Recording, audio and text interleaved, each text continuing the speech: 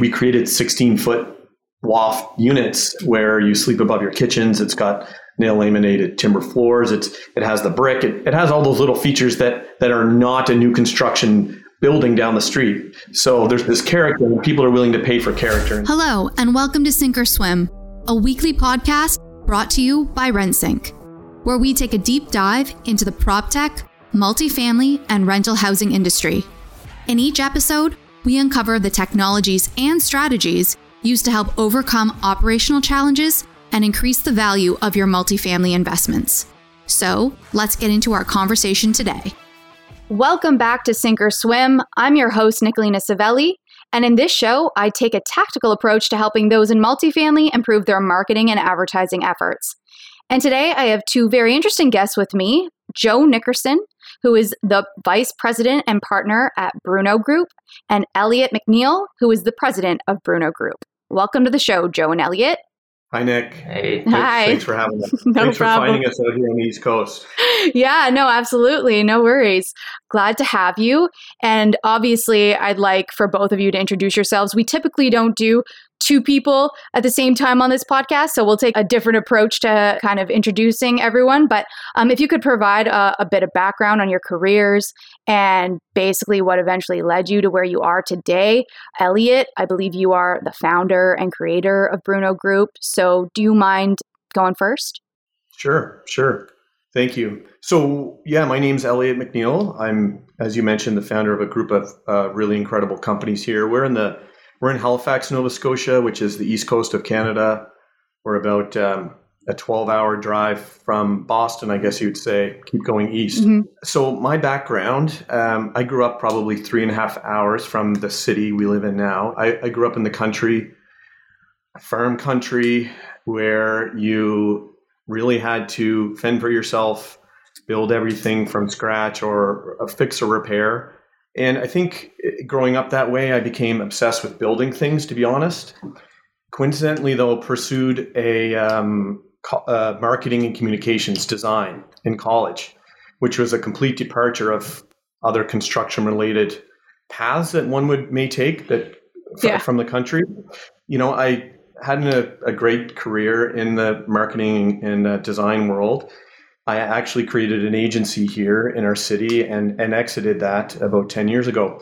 But as soon as I got into that world, I started building homes and taking on really aggressive renovation projects and additions and creating, smaller duplexes and triplexes and buying them and selling them. And eventually, after doing that alongside of the ad agency world, the creativity bug was in me, and I just decided that I was ready for the next chapter of my life, and I pursued the construction and real estate thing full time.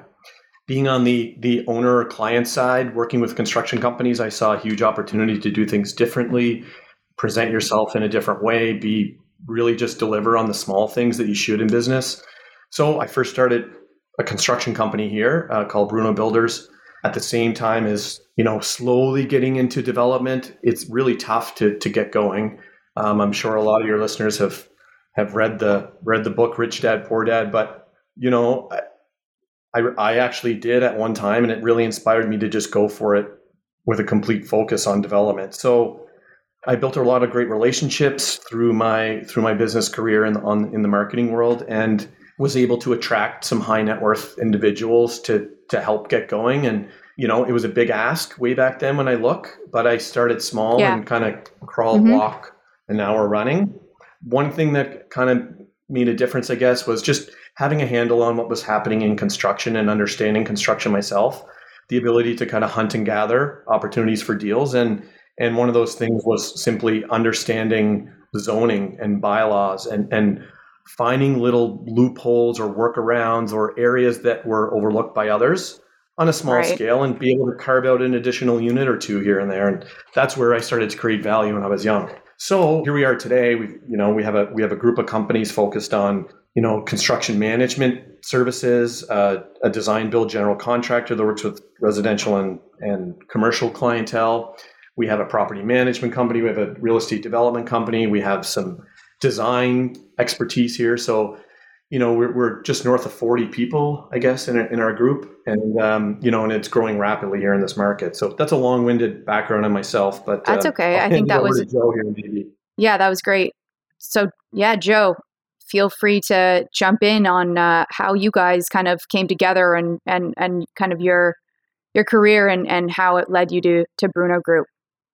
Yeah. So it's definitely a slightly different path than that. We've got pretty diverse backgrounds, but I think Elliot had grown up in Cape Breton and moved to Halifax. I grew up in Halifax, went to Dalhousie, and actually met Elliot through my sister in high school. So we go back along a longer path, but we had known each other in a different context for about 15 years. Like I said, I went to Dalhousie. I studied finance there. I always had an interest in real estate and design, but when I was kind of coming into that world in like the mid 2000s, it was pre real estate crash and pre kind of bubble blowing up in 2008. So it was still a time of like, sales and trading was like kind of a sexy business to be in at the time when I was studying finance. So I initially took the path out of school of going capital markets. I ended up working post Dalhousie finance grad for RBC Capital Markets, and then went to a more independent sales and trading shop. But did that for a couple of years with the intention of always getting back into real estate after that. Just kind of like the idea was make a couple quick bucks and get back into something that I was more passionate about. Right. Yeah. And I would say that the crash sped up that timeline a little bit to want to make the move sooner rather than later. So after RBC and the independent sales and trading job, I started working in real estate, targeted family owned real estate developer in Toronto.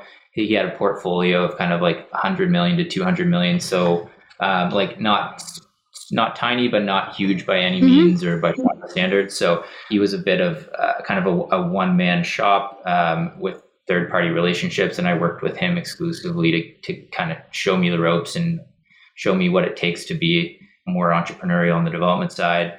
And then from that role, I ended up I did an MBA in real estate at Schulich, and started working with kind of a next level of family-run or private development companies by the name of Pomeroy Lodging. So they were a hotel and resort developer. Worked with them for about 3 years. We repositioned some pretty large-scale assets out in kind of the Rocky Mountains and BC and Alberta. Yeah, and then transitioned from there to more of a pension fundy feel at Slate Asset Management.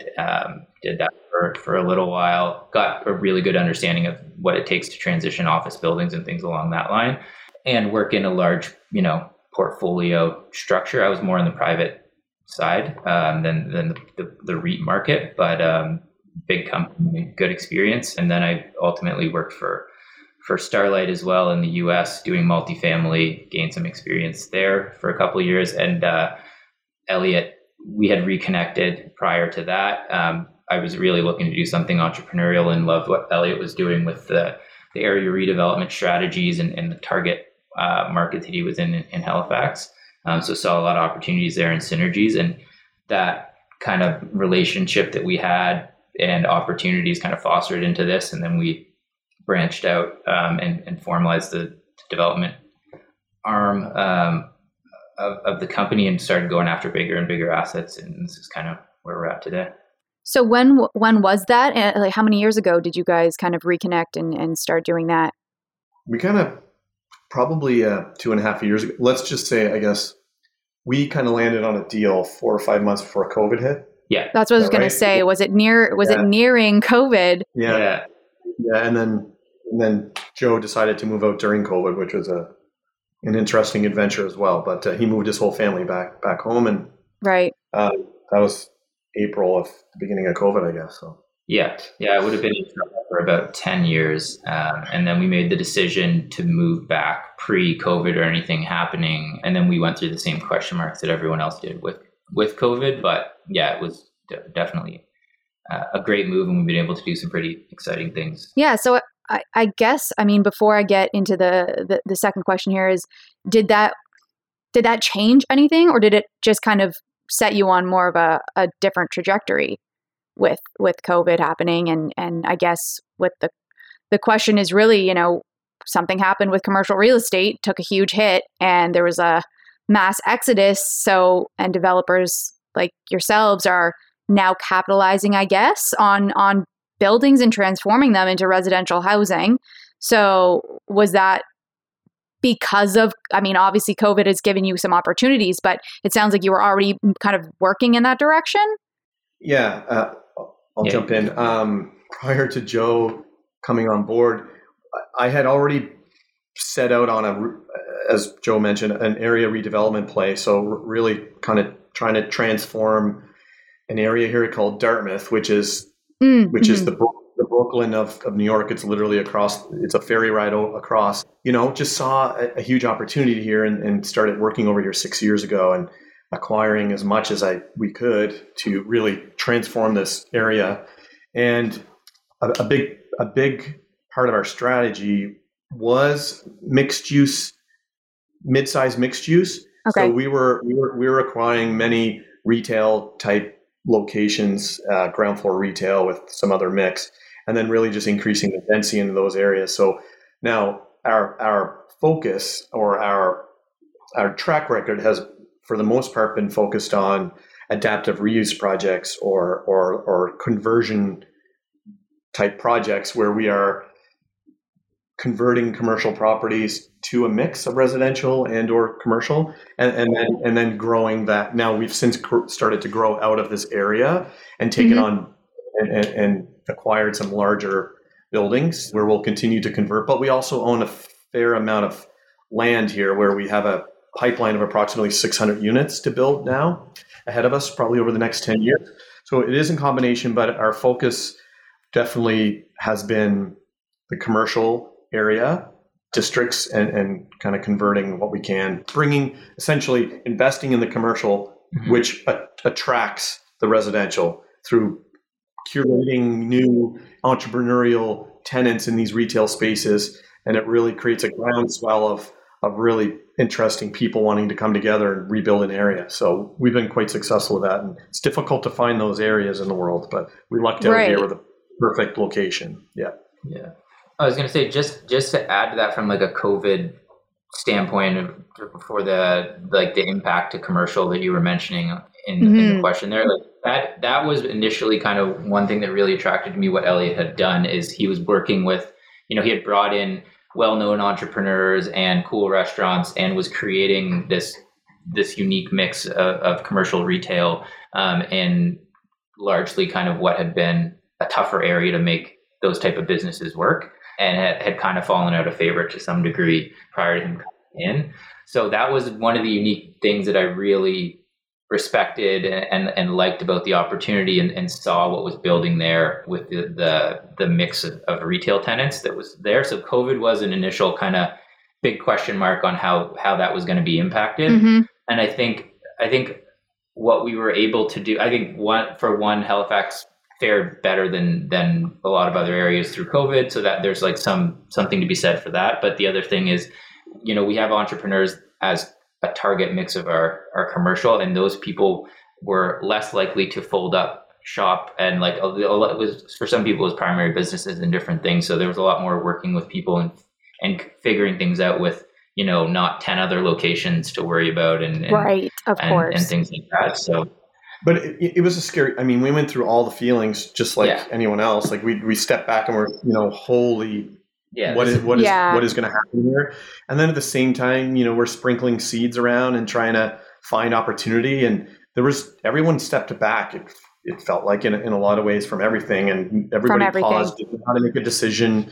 We were approaching other owners, trying to acquire other property, and no one could make a decision. And then, I would say this spring, so a year later, all of the opportunities that came together at one time, and then it was just, but that was the pent up demand, I think, that most industries absolutely experienced. And it's been a lot of pressure. We even see from the rental side too, everyone stopped looking kind of for a while, and then all of a sudden in the last 3 months, it's just been go with just movement and demand changes and places. And obviously Halifax has been impacted by that significantly, which I will also talk about. But before we get to that, I kind of want to just talk about some of the advantages of basically converting commercial spaces into mixed use or residential. Is there any advantages to doing that?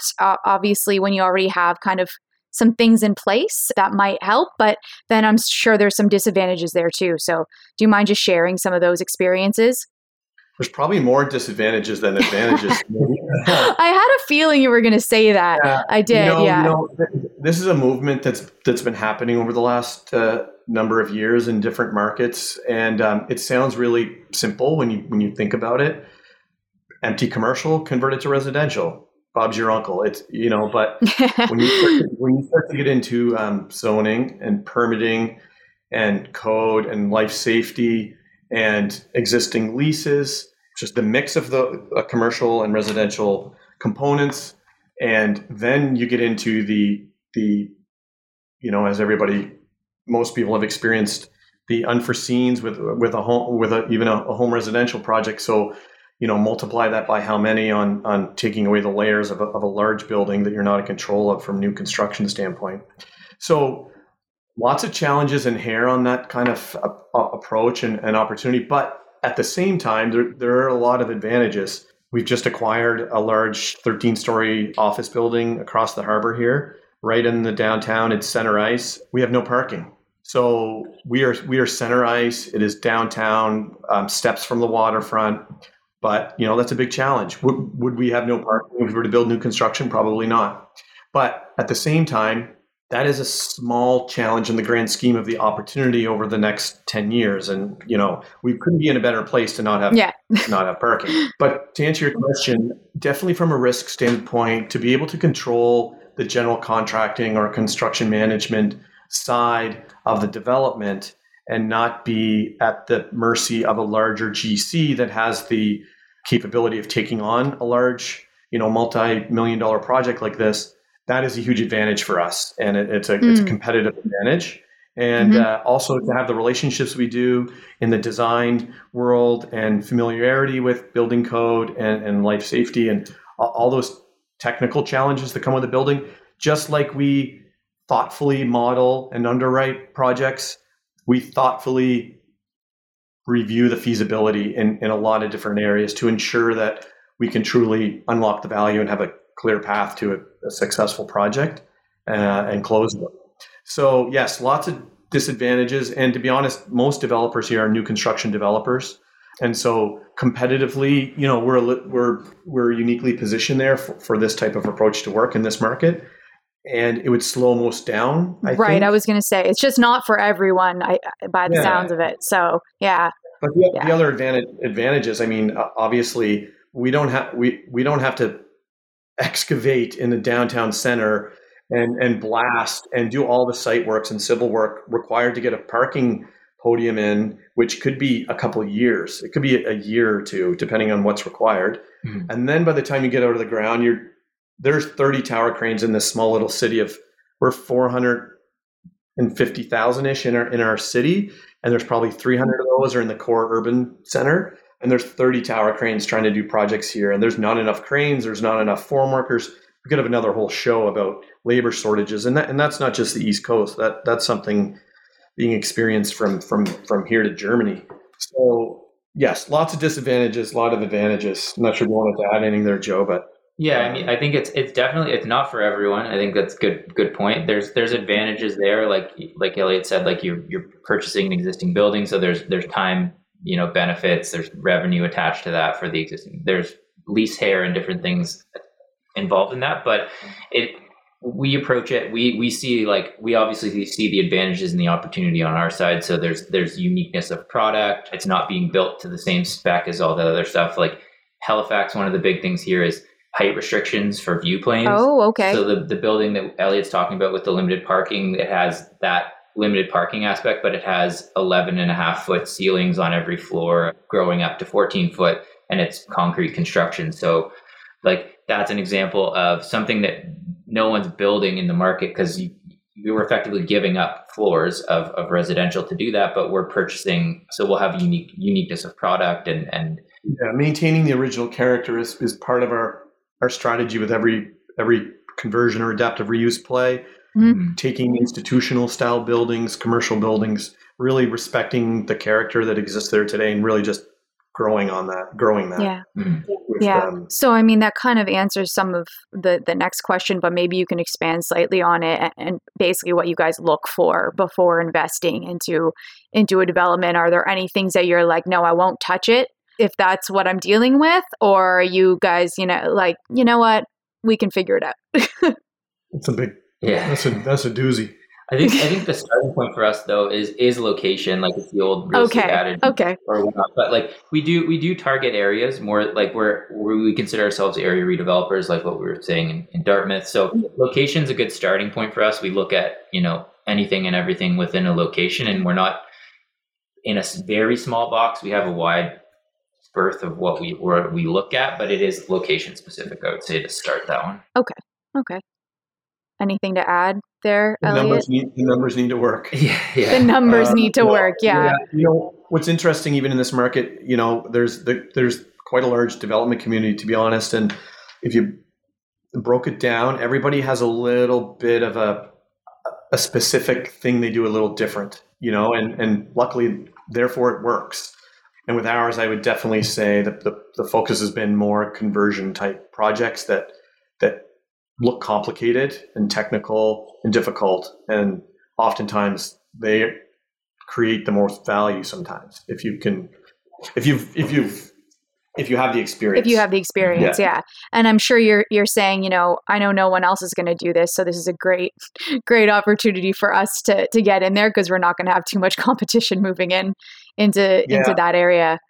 Although the activity here right now, both from local development and investors, now combined with COVID, really put our city and our province on the map as far as popularity and just quality of life.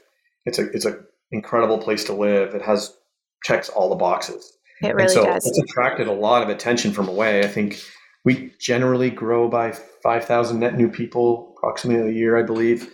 We used to lose more to Alberta, but I think we gained almost 4,000 people from Ontario just between the months of April to June, I believe, in the past. So we're now benefiting from a whole lot of great people coming back, as well as new people that they visited here once and just said, I can't afford a home in Toronto anymore, and I don't want to grow up with no yard, and my kids grew up with no yard. And Yeah, well, it's funny you say that because my parents, their neighbors sold their house kind of mid-pandemic, moved to Nova Scotia. They both have remote jobs, but also were nearing retirement and sold their $850,000 home for a $400,000 property, and they'll retire on that, and they're going to be happy for life. But it's also created a bit of a pain point for locals and real estate and I'm sure rental housing as well.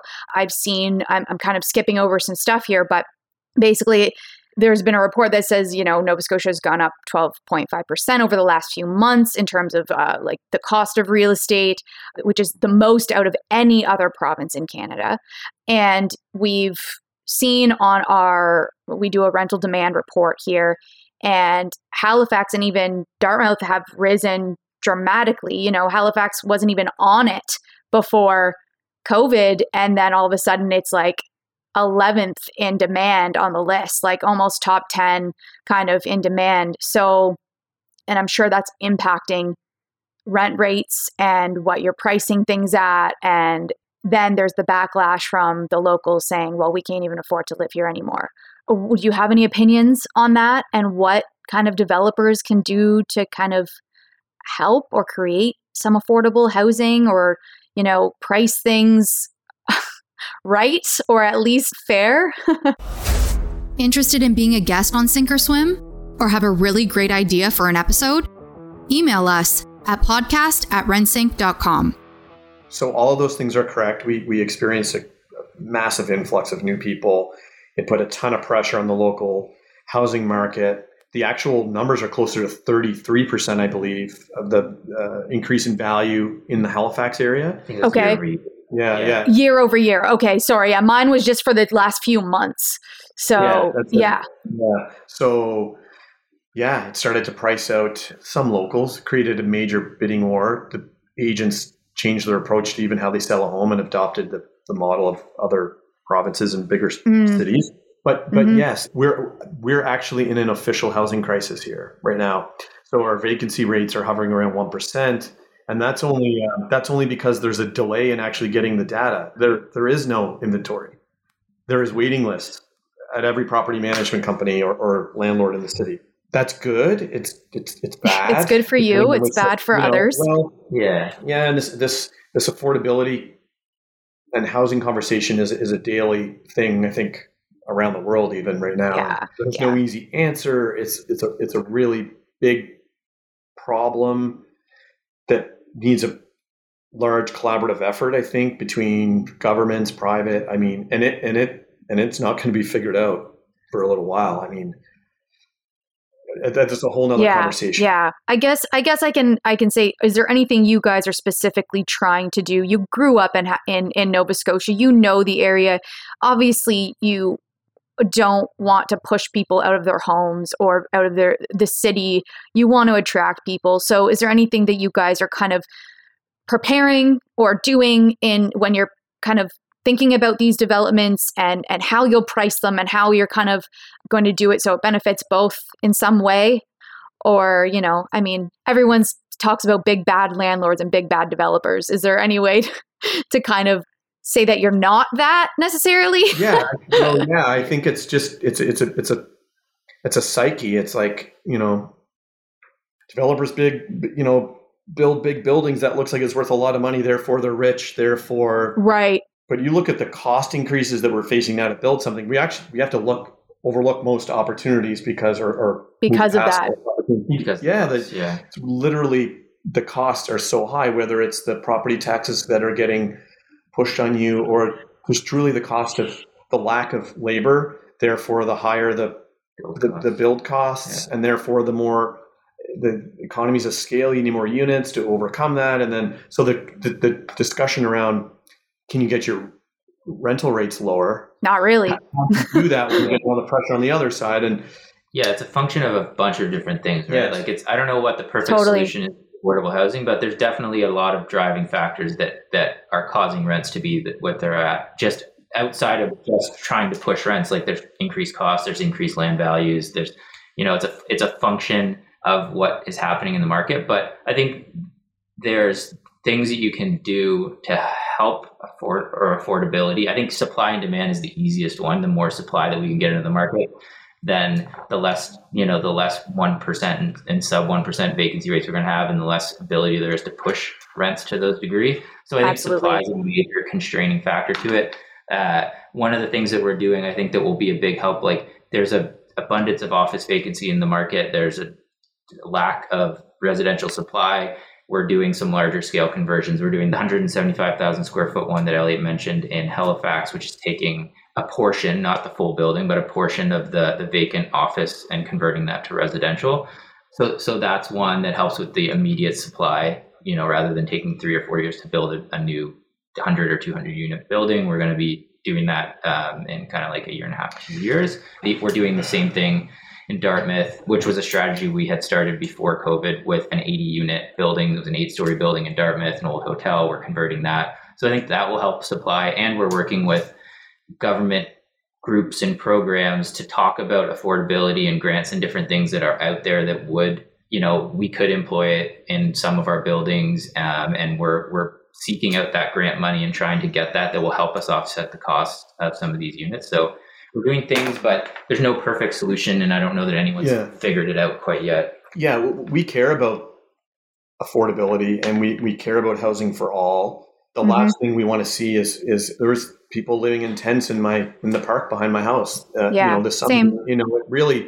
That really struck a chord the most and struck a chord. But at the end of the day, we need something to help create buildings to be more affordable, whether that's funding or subsidies or some kind of grant format. Absolutely. And we're applying for that. We're applying for that money, but there's so little available. There's so much red tape that sometimes the time isn't there, or you need to have a project shovel ready or permit ready to then ask for the money that may not be available anymore. So you miss that window. It's just, there's not enough available yet to really actually make big change. So, but we hope there's more tools for us to leverage as we grow to make a difference and really do what we can with the buildings we own.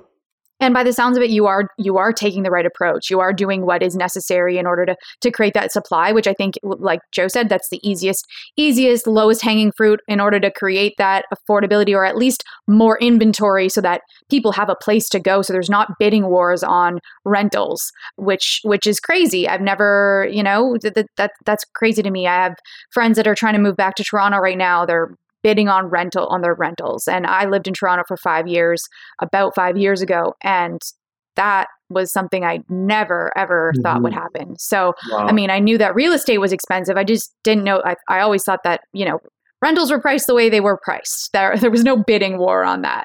So yeah, I think you guys hit a lot of important points there. And I kind of want to steer away from kind of this melancholy discussion on that, and really just focus on kind of your buildings and how you create them and your vision and the design. I saw a social post and it said, I quote, "Before we got our hands on it, this building was voted the ugliest in Halifax 2 years in a row by the Coast. And since we never shy away from a challenge, we turned it into a modern, sophisticated North End hotspot." Do you mind telling me a little bit about kind of the creative vision behind these projects and how you get your inspiration? Yeah, I think Joe and I really connect on the business side, but also the creative side of life. And that's why we love existing buildings, I think, because they are their own, they have a personality just like a human being, and they're all different, and they all have opportunity to be groomed into something different. And so we look at each of these opportunities as a canvas, and how can we really create something that the neighborhood gets behind and appreciates. Art is really important to us. So how can we influence these existing buildings with our special touch that creates something that people want to talk about. And so there's that example you just mentioned, or taking we took the old telephone hub from the old telecom company that used to run hard lines for operators and whatnot. And it was big old brick building, and we added a 75-foot wood addition on the top that with a great architecture firm here locally, and we just won in a best adaptive reuse project in the local design awards. And that is, we created 16-foot loft units where you sleep above your kitchens. It's got nail laminated timber floors. It has the brick. It has all those little features that are not a new construction building down the street. So right. There's this character, and people are willing to pay for character, and this work-live concept, working from home, to have that really unique space is inspiring.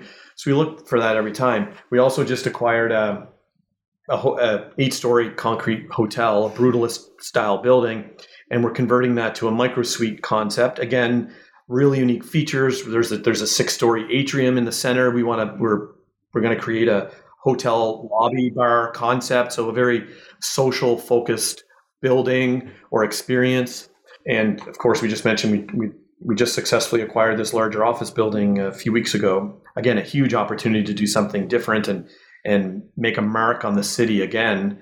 There's just so much opportunities, buildings to be creative, and we're blessed to have such great architecture and design firms here locally. Of course, everyone's tapped, probably a year out right now. Yeah, we have great relationships here, and we're lucky to work with everyone we do, and there's still lots ahead for us to do. For sure. Now, is there something that you've looked for that you just haven't found yet that you want to kind of your dream kind of project? What would really kind of get you excited and out of bed in the morning? I mean, I'm sure you're already feeling that way about some of them, but is there a vision that you have that you're like, oh, I'd love if that place went up for sale and I could get my hands on it? Good question. I don't know if there's one right now that's on the board where we're chasing it hard, but we've been blessed with such a variety of cool buildings that we've acquired, from old strip joints to old Chinese restaurants to telephone buildings to, hotels and office buildings and everything in between. It'd be cool to get our hands on a church. Yeah. I think we could that do would something be very cool. really great with a church. That's been a big movement over the number of years, and we haven't landed on something there yet, but that would be interesting. And again, starting with some great character. Yeah, I think character is key, and every building has different elements of character for us, and we try to suss that out. But yeah, I think a church would be really cool. There's some cool church developments. Toronto's had some really cool church redevelopments. So that's one. Yeah. Anything brick and beam we like. It's less abundant than it was in Toronto and Montreal, but brick and beam is interesting. I think we've just done a bunch of, and this office building will be the next one, but we've done a bunch of like brutalist style buildings, stripping back to concrete and kind of highlighting those raw, lofty concrete elements. So probably a natural shift would be something with brick and wood elements into it. Yeah, that's not anything that hasn't been done before, but there's so many other things you can do to add a twist to the overall concept. And again, to this microsuite concept, this conversion of this hotel, we discovered an atrium. So there's these old hotels in the U.S. is my memory of them, but essentially, you're on the 7th floor and you exit your room and you have a balcony and you look down into a busy, alive atrium or ground floor lobby of some sort. So we discovered that in this building. So we are bringing that back. That's something we are really excited about right now as far as projects go, is that we're peeling this back. We've gutted this building. It looks like parkades on each floor. And we're adding a story and a half to the top of the building. We're with a greenhouse concept, commercial concept on the top, which opens itself to a bunch of different options. But this lobby is truly going to be this incredible, think of it as a hotel lobby, open 6 stories in height, lends itself to great art opportunities, wall graphics, types of amenities you can put in this space. So that's one that's really exciting us right now, as well as this office tower, obviously. Yeah. We're coming up with some really great ideas for that. So it's fun. We're blessed to be doing what we're doing and started when we did and got in when we did. It's hard to get it going in this business. And once you do, hold on tight. There's a lot starts to, a lot fall in place and come at you quick. That's good advice. And pretty much my last question really is, do you have any advice for those looking to build or invest in Nova Scotia right now? Are there some untapped markets or opportunities that they should be looking at and creating that supply in the area? Yeah, that's pretty much my last question here. So one benchmark, I guess, that would be interesting for your listeners is, what are per square foot rates?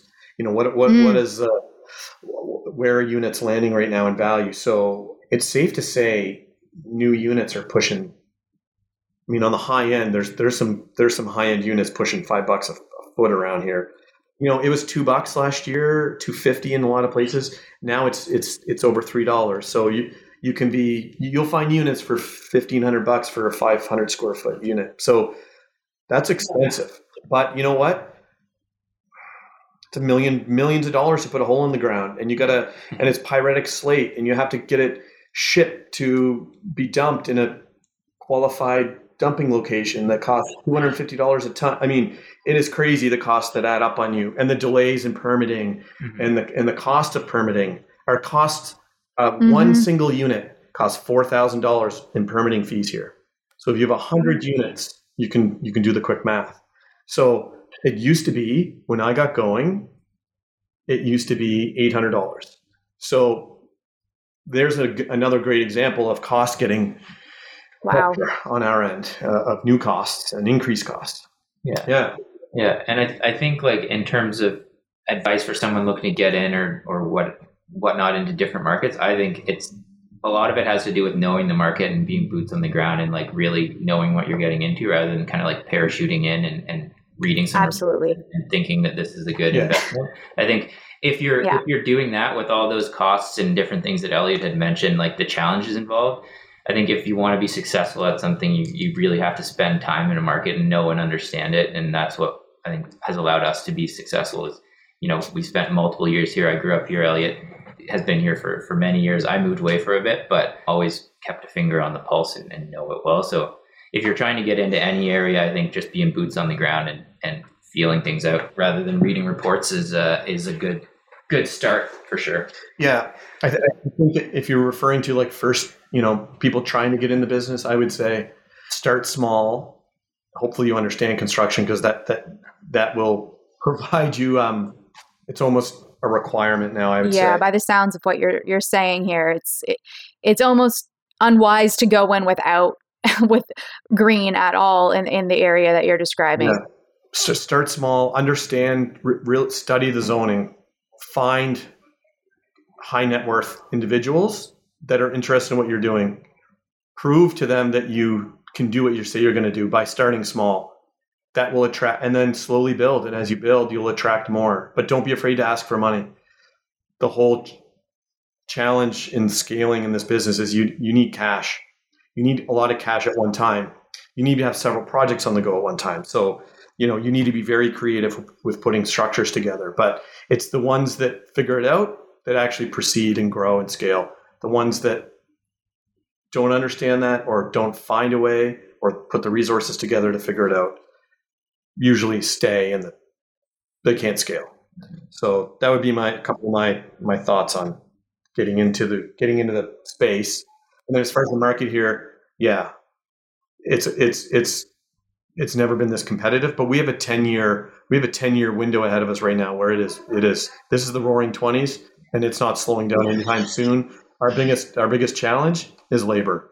Yeah. It is finding the resources to get the capacity to get these projects done. Everyone's fighting for the same people. So that will limit growth, which limits housing, so there's a lot of, it's a complicated web of things happening. But so with that said, I do kind of have another question, and you've kind of alluded to some of it, but future plans for the Bruno Group in terms of company growth and expansion. What kind of is the direction you guys are willing to share with me right now that you'd like to go in? Yeah. Yeah, it's a good question. Yeah. You're like, I can't tell you. Yeah. I mean, we definitely have a lot of things that we're very excited about. Definitely scaling. We've been scaling, like Elliot mentioned. We have a pipeline of 600 units of new build that we're building out in addition to all of this kind of adaptive reuse product that we're doing as well. So we're opportunistic investors. We'll always search out opportunities. We're going to continue to do what we're doing in downtown Dartmouth with the area redevelopment and kind of long-term hold strategies that we're employing and delivering cool units into the market. But future direction, I think, yeah, we're definitely going to have quite a bit of local presence here, continue to scale here. We may look at other markets or do different things that present themselves if we like the market the same way we did initially in Dartmouth, and we've developed a bit of a model for that. So there's opportunities where we may look abroad. We definitely are continuing to focus here and build our base, but could be a variety of those two things. Yeah, we're long-term hold investors, but maybe maybe things change there. Maybe we look at other opportunities to sell off components of what we're doing or future projects. I think what's important is we talk about this often. There's every week there's new opportunity, and that new opportunity can take you in different directions. So staying focused, understanding what you do, what you don't do, and not getting ahead of yourself with what's possible, because you need to be able to execute. You need to be able to build a team around you in a manner that is not too rushed, and so you're not playing catch up all the time, and it can get messy. So yeah, all of that sounds easier than it is, but who knows where this will take us? But we check in on it often, and what we've proven here and what we've accomplished already what will be really interesting is doing this somewhere else. Sure, absolutely, yeah. If there's opportunities that are as nice somewhere else, that would, yeah, absolutely. Well, Joe, Elliot, it's been a pleasure chatting with you today. I feel like we could probably go on about a lot of stuff for another hour, but before you go, could you each let listeners know where they can connect with you, or the best places to connect with you in case they want to reach out? Absolutely. As I mentioned, we have a group of companies, so it might be difficult to focus in on only one there. But for myself, hit me up on LinkedIn, And my name again was Elliot McNeil. And I believe my title on LinkedIn right now might be President of Bruno Builders currently. But it is, yes. that's probably inbox me. And you know what, we're open, collaborative. We love the community we work in and totally open to helping others. I think there's so much knowledge and secret sauce that we have, but also there's so much to share, you know? So getting going is really tough unless it's a generational thing or you've been mentored by somebody, and that's not easy to come across that. So happy to communicate with any of your listeners, and it was great to chat with you as well, Nick. Thank you for having us. Awesome. Yeah. No problem. Joe, do you want to share? For me, it's the same thing. It's LinkedIn is probably the best way to get in contact. It's Joe Nickerson, and I think the title, and there's VP and partner at Bruno Group. So that's the best. Can confirm your LinkedIn titles. I looked at them yesterday. All right. Well, shout awesome. out to Bank of Montreal for supporting us all these years. That's awesome. Oh, thank you both again for taking the time to join me on this episode of Sink or Swim. Yeah. And until next time, keep swimming. You've reached the end of another episode of Sink or Swim. Make sure to visit us at rensync.com/podcast to access show notes, key takeaways, and where you can sign up to our newsletter to receive free bonus content. If you found value in this show, please also remember to rate, review, and subscribe. Don't forget to join us next week for another episode. Thanks for listening.